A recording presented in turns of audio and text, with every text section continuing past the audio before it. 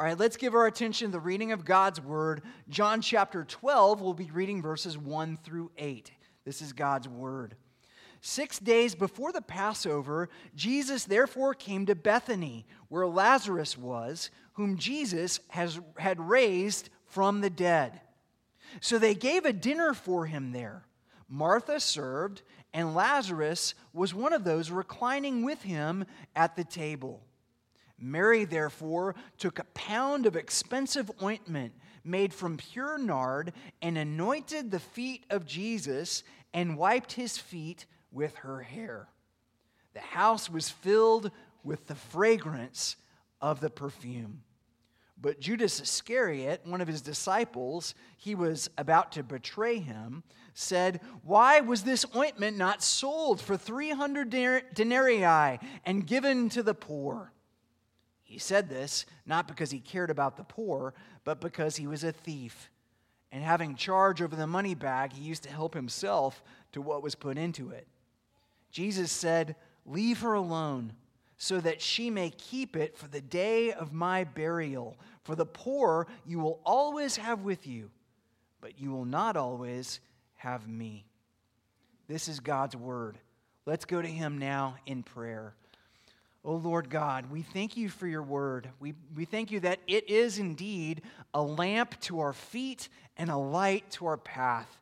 We pray, Lord God, that you would shine the light of your truth through the word into our hearts so that we might see you more clearly, so that we might hear the gospel as if for the very first time today. Oh Lord, we need your Spirit to accomplish this.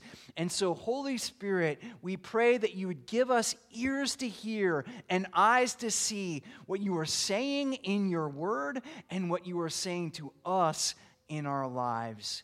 We pray all of this in Jesus' name, amen. When in the 4th century, it was very, very difficult to join the church.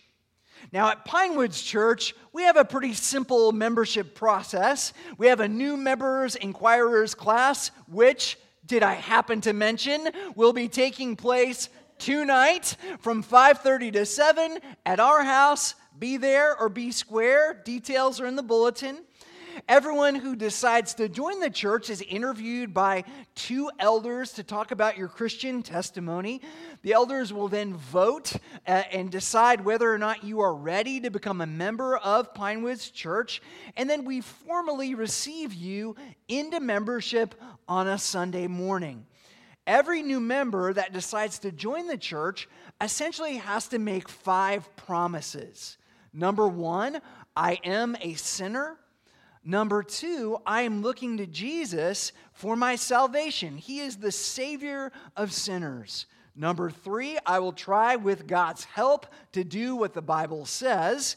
Number 4, I will support the church in its worship and work to the best of my ability. And last but not least, number 5, I will do my best to live in peace and in harmony with the other members of Pinewoods Church. In other words, confession, profession, and non-aggression. That's it. If you can agree to those 5 things, you can be a member of Pinewoods Church. The whole process from start to finish usually takes about a month or 2, depending on how many people are joining the church. Well, back then, in the early centuries of the church, the whole process of joining could take years. Candidates would study, they would be mentored, they would be tutored and examined. It was a little bit like attending a 3 or 4 year seminary program. The final stage of that process was called Lent. 40 days of preparation leading up to the person's baptism on Easter Sunday. During Lent, it was customary for new member candidates to spend those 40 days fasting, which is where we get the whole idea of giving up something for Lent. In our day, people usually celebrate Lent by giving up things like chocolate or candy or Starbucks or Facebook or Instagram so that they can spend the weeks leading up to Easter Sunday focusing more intentionally on Jesus and the gospel. Now, sometimes that's a good thing. Without all the distractions that come from living in the modern world, many people find it much easier to draw closer to God in worship and in prayer, both collectively as a congregation on Sunday mornings and individually in your daily devotional times of prayer and Bible reading. Sometimes it doesn't quite work out as well as we intend it to work. This week I was reading a story about a father who went to his son and encouraged him to give up something for Lent. Now, normally this son would give up candy for Lent, so 40 days without candy, which granted is pretty difficult for a 10-year-old. But this year the dad wanted to push him a little bit, and he said, "Hey, how about this? Why don't you give up fighting with your brother for Lent?" Sort of a win-win situation, if you ask me, but the son agreed. Now, 20 days into Lent, halfway through, the father took his son and said, "How's it going? How is your Lenten process going?" And the son said, "It's going pretty good. I haven't had any fights with my brother, but I can't wait until Easter Sunday." Here's the question. What would you give up in order to find the meaning of life? What would you give up to find true love? What would you give up to find your why, your purpose in life? What would you give up to find everlasting life? What would you give up to find never-ending joy? Do we have to give something up in order to have a life-changing relationship with Jesus? I thought the gospel was free. Now, granted, I didn't read all the terms and conditions before I clicked accept, but this sounds like a real curveball, Pastor Joel. I thought the gospel was about what he's done for us, not about what we have to do for him. What are you saying?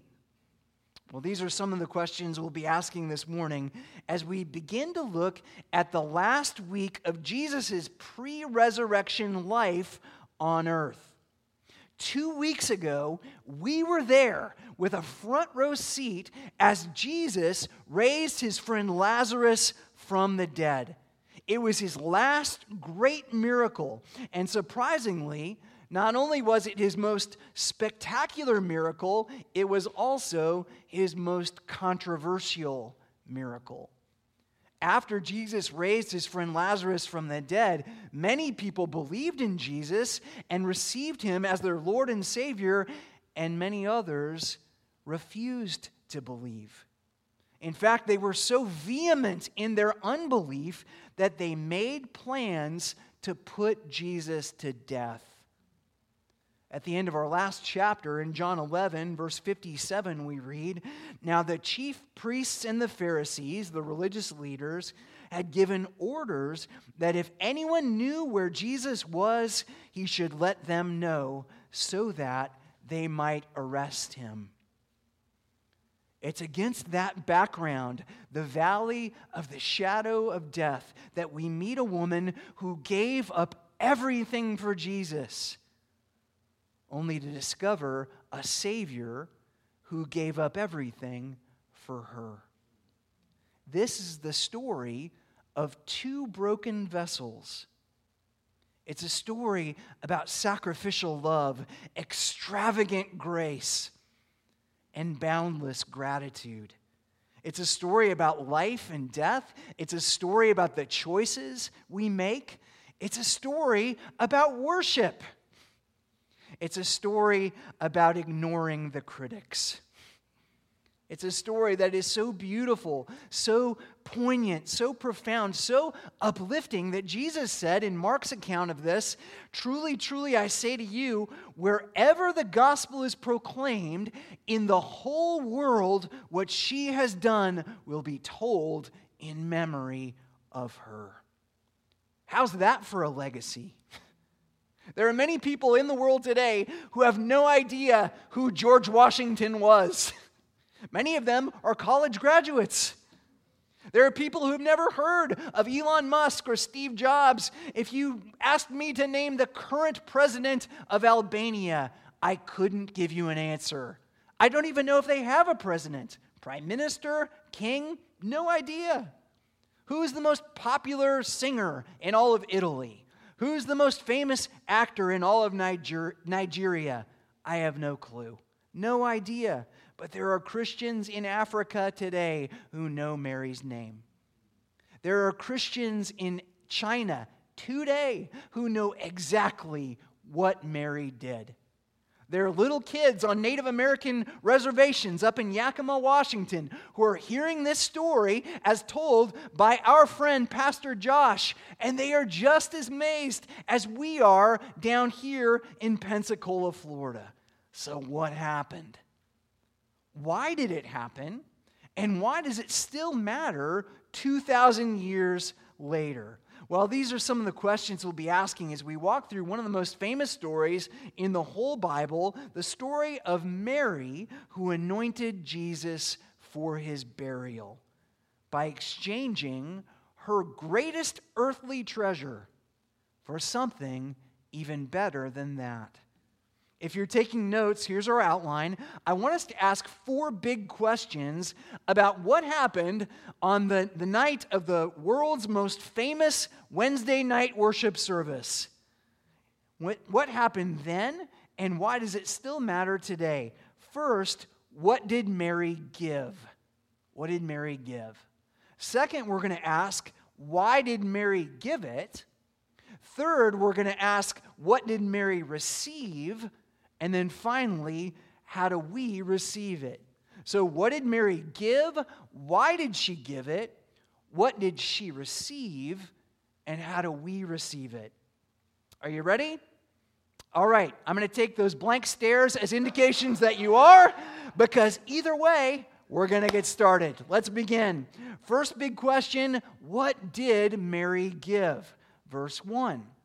6 days before the Passover, Jesus therefore came to Bethany, where Lazarus was, whom Jesus had raised from the dead.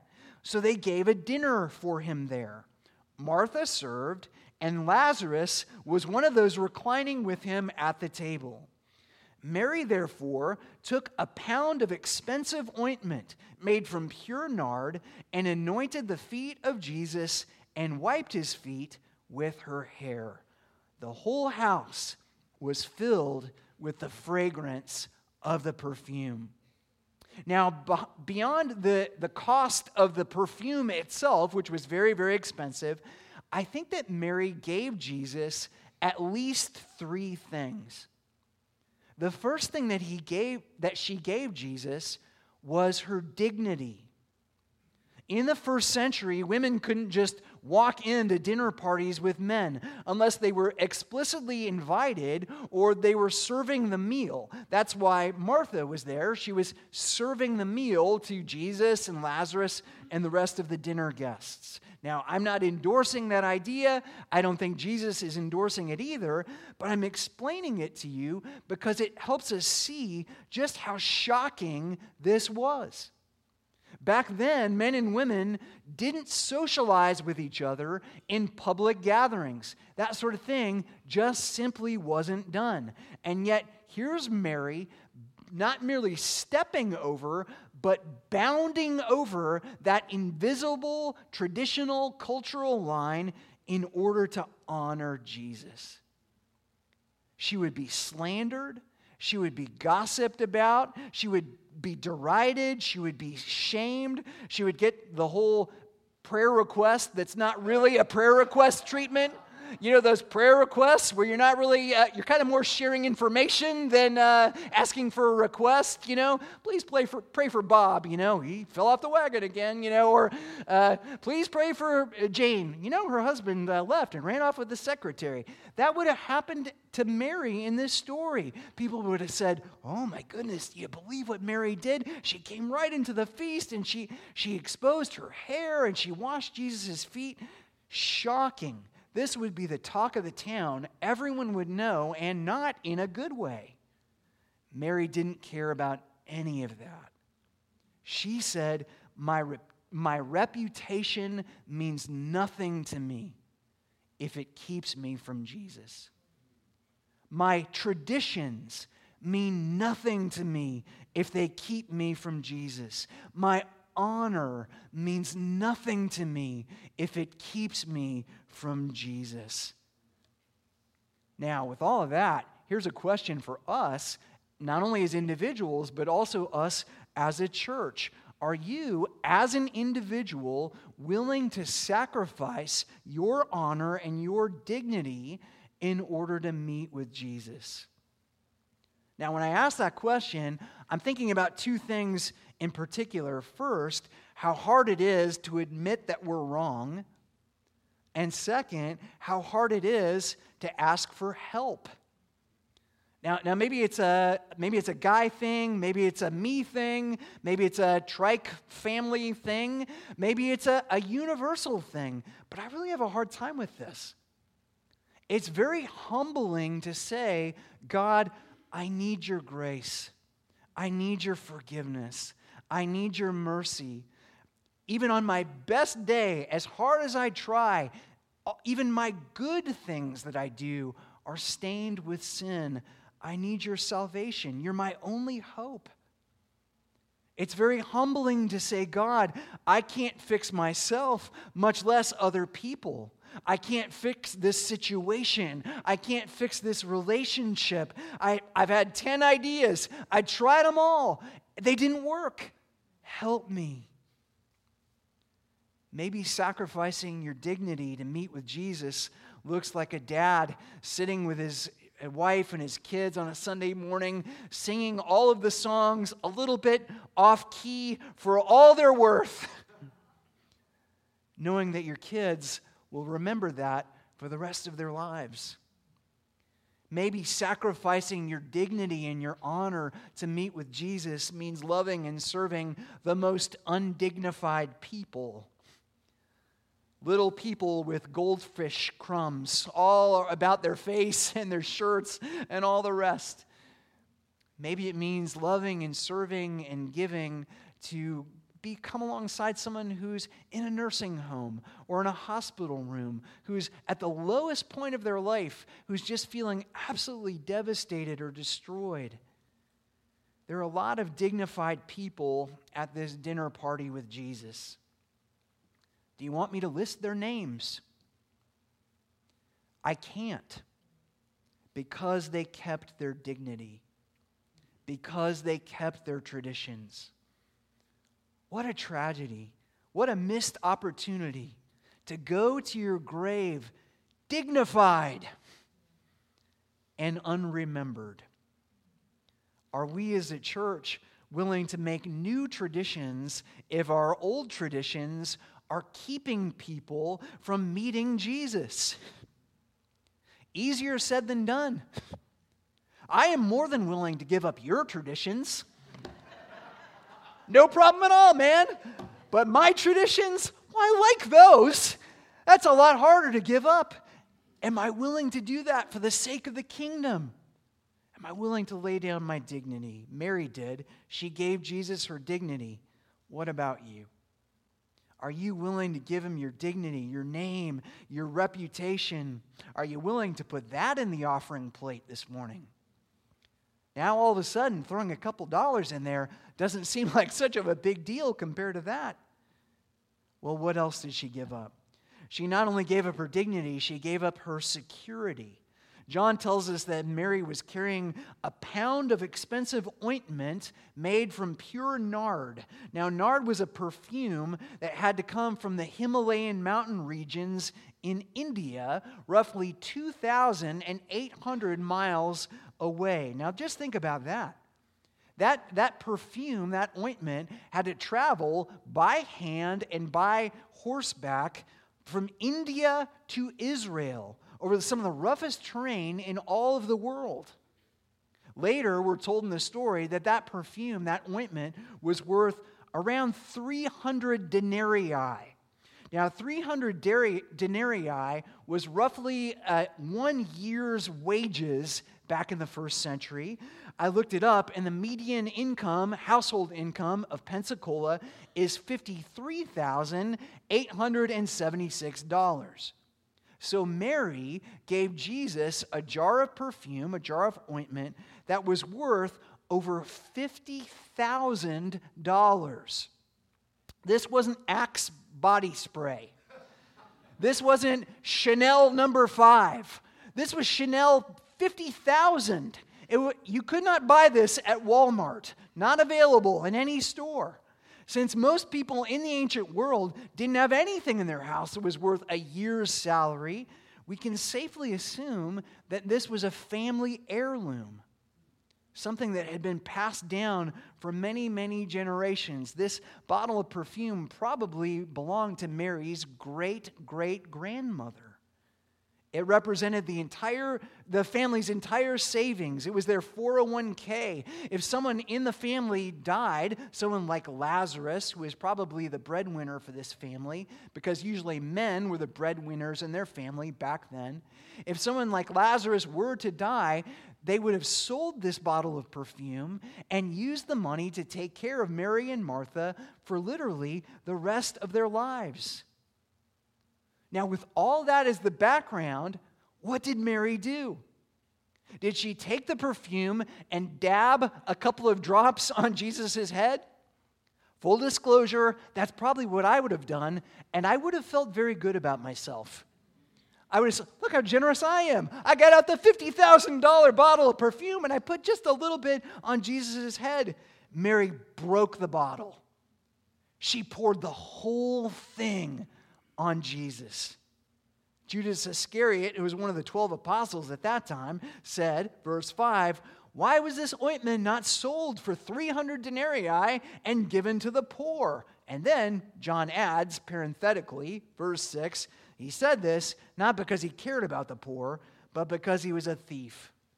And having charge of the money bag, he used to help himself to what was put in it. This week I found a great quote from James Edwards. He writes this: "The world has never had a problem with religion in moderation." I mean, he's right, isn't he? I mean, Judas Iscariot, even with his nefarious motives, was just saying what everyone else was thinking. This is too extreme, Mary. This is too much. This is too generous. Haven't you heard about tithing? Haven't you heard about 10%? How are you going to retire? How are you going to live into your old age? Who is going to take care of you? By breaking this jar of perfume, Mary was saying, God will take care of me. She was saying, this vessel isn't my security. Jesus is. Do you believe that? I mean, we say we do, but do you really believe that?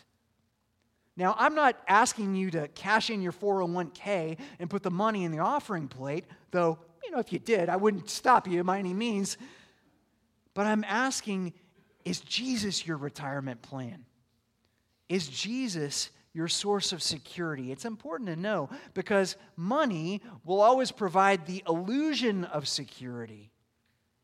But Jesus provides the real thing. There's more. What else did Mary give Jesus? She gave him not only her dignity and her security, she gave him her heart. In this story, Mary did something very shocking. Not only did she let down her hair, she used her hair to dry Jesus' feet. In the ancient world, most women covered their hair in the presence of men. Letting your hair down was a sign of great intimacy. It meant you were letting people see something very personal and very private, something that was only reserved for your closest family members. In the ancient world, the people that would see your hair, if you were a woman, were your husband and your children, and that was all. And when Mary let her hair down, she was saying, Jesus is more than a dinner guest. He is, but he's so much more than that. Jesus is not only my friend, he is, but he's so much more than that. Jesus is not only my rabbi, my teacher, he is, but he's so much more than that. Jesus is a member of my family. Jesus has my heart. Do you have that kind of relationship with Jesus?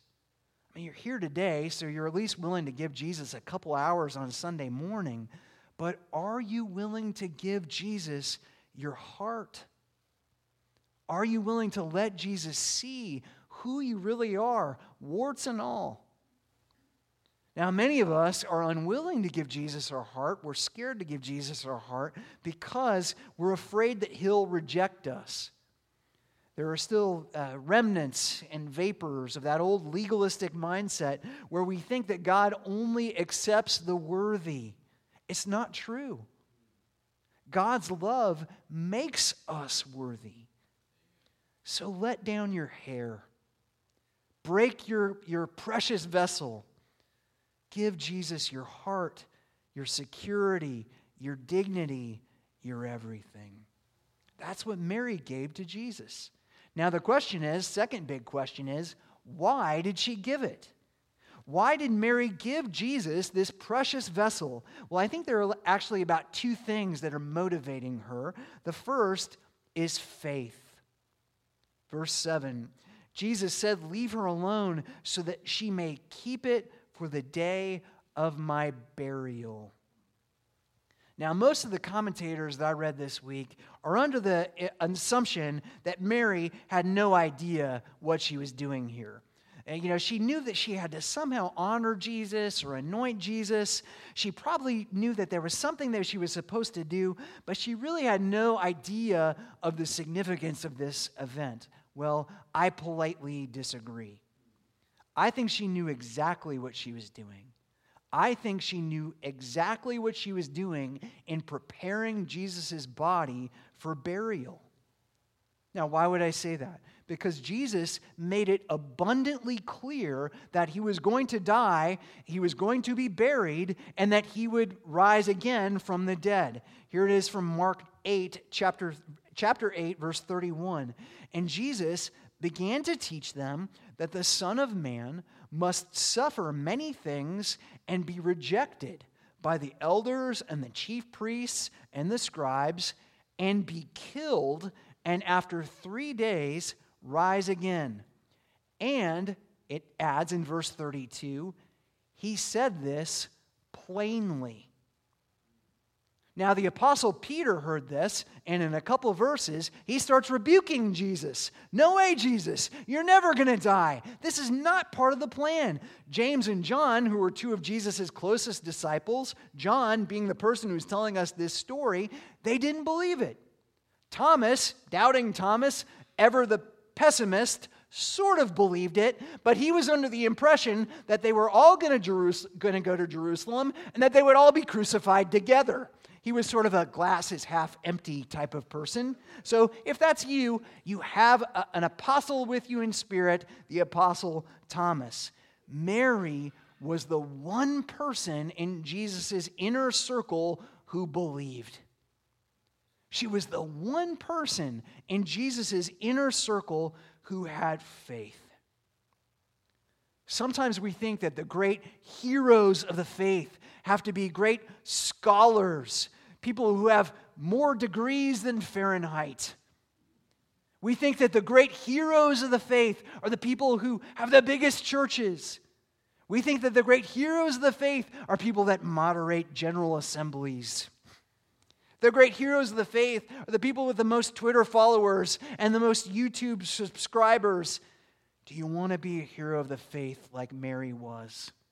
Listen to Jesus and believe what he says.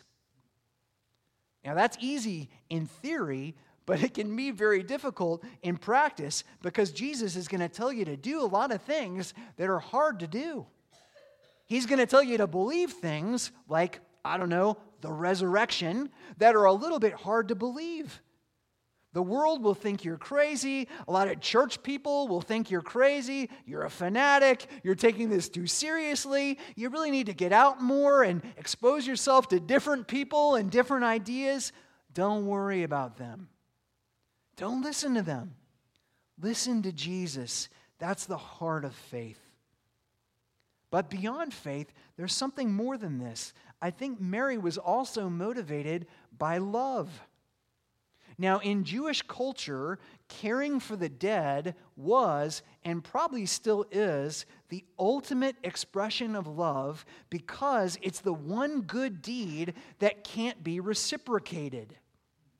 It's the one good deed, the one debt that cannot be repaid.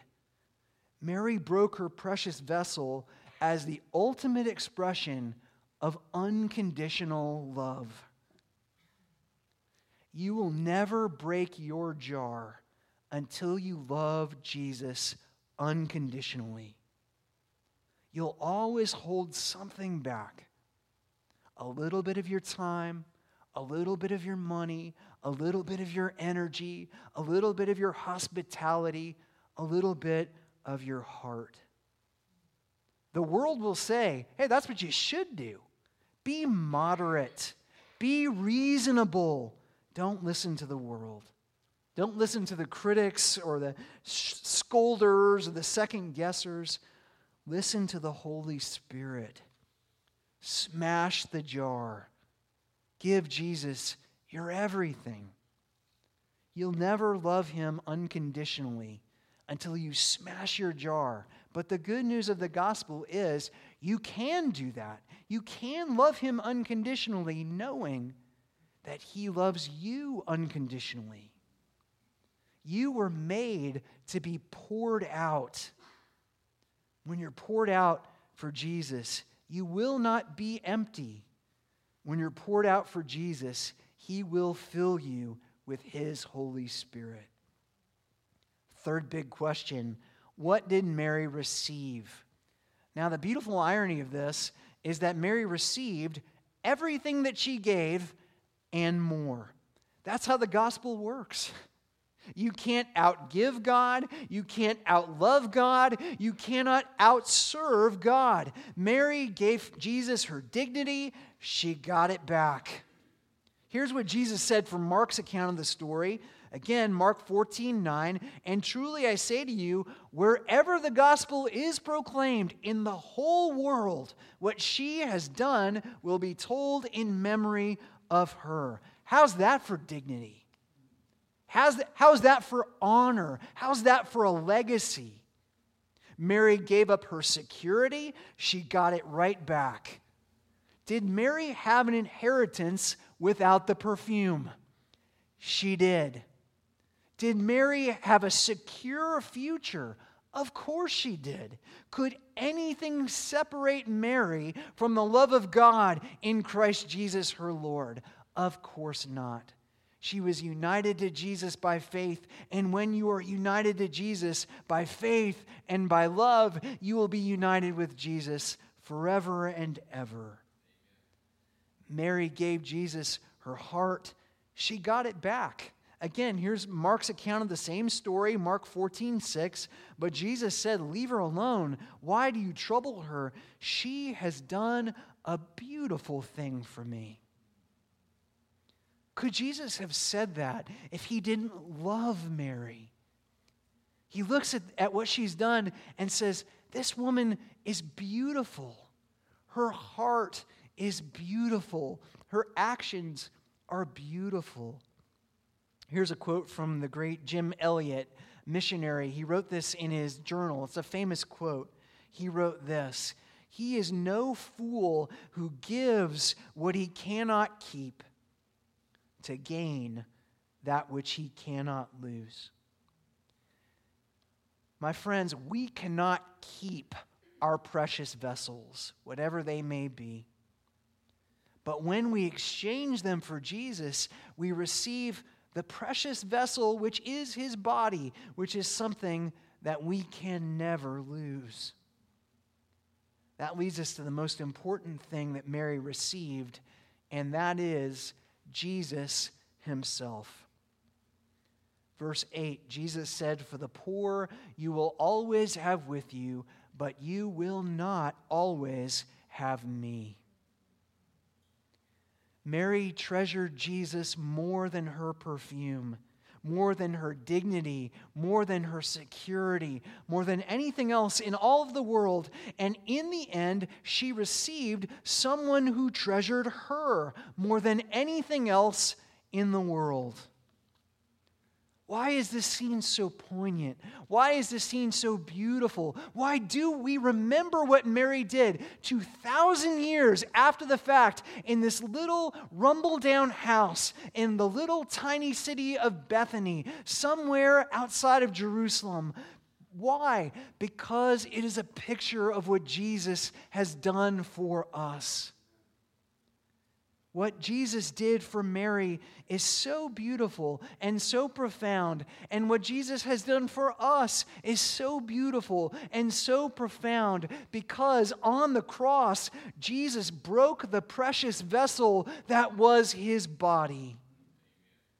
Mary said, "This is my perfume given for you." Jesus says, "This is my body which is given for you." When Mary broke her precious vessel, the room was filled with the aroma of her love for Jesus. When Jesus broke his precious vessel on the cross, the entire world was filled with the aroma of Christ, the aroma of his unconditional love for us, his children. When Mary broke her precious vessel, the perfume poured down Jesus' head and down over his beard and onto his shoulders and chest and his feet. When Jesus broke his precious vessel, his blood poured down over our heads and shoulders and chests and arms and legs and feet, washing away our sins forever. That leads us to our fourth question, last one. We'll close with this. How do we receive this? Well, with respect to the writer of the old hymn, the good news of the gospel is not that I surrendered all. The good news of the gospel is that Jesus surrendered all for me. Jesus broke his precious vessel in order to make us whole. How do we receive it? Well, we receive it the same way that Mary did. One word: believe. We believe in him. We turn from our sin. We turn to him in faith, and we receive the grace that he died to give us when he died on the cross in our place for our sins. Once you do that, once you believe in him like Mary did, you can break your precious vessels as acts of worship, knowing that you have everything to gain and nothing to lose. So we close with one simple question. It's a very simple question, but it's a very difficult question. And it's this: have you broken your precious vessel? Whatever it is that is the most precious thing in the world to you, are you willing to break it and lay it down at the foot of Jesus? If not, what are you waiting for? Let's go to Jesus in prayer. Oh Lord our God, we thank you for your grace, which covers our sins. We thank you for your love, which fills our hearts. I pray, Lord, that we would have the courage to do what Mary did, that we would be so filled with love for you, so deeply rooted in faith, that we would take our most precious possessions, whether they be material or relational, and lay them down at the foot of the cross. We pray, Lord God, that we would become the aroma of Christ in the world, that when people see us and encounter us, they would see not perfect people, but imperfect people who have been made whole through your precious blood, Lord Jesus. Lord, this prayer is a huge prayer. This is an outlandish request. And yet we make it not in our own name, but in the name of Jesus, our Savior and our King. For it is in his name that we pray. Amen.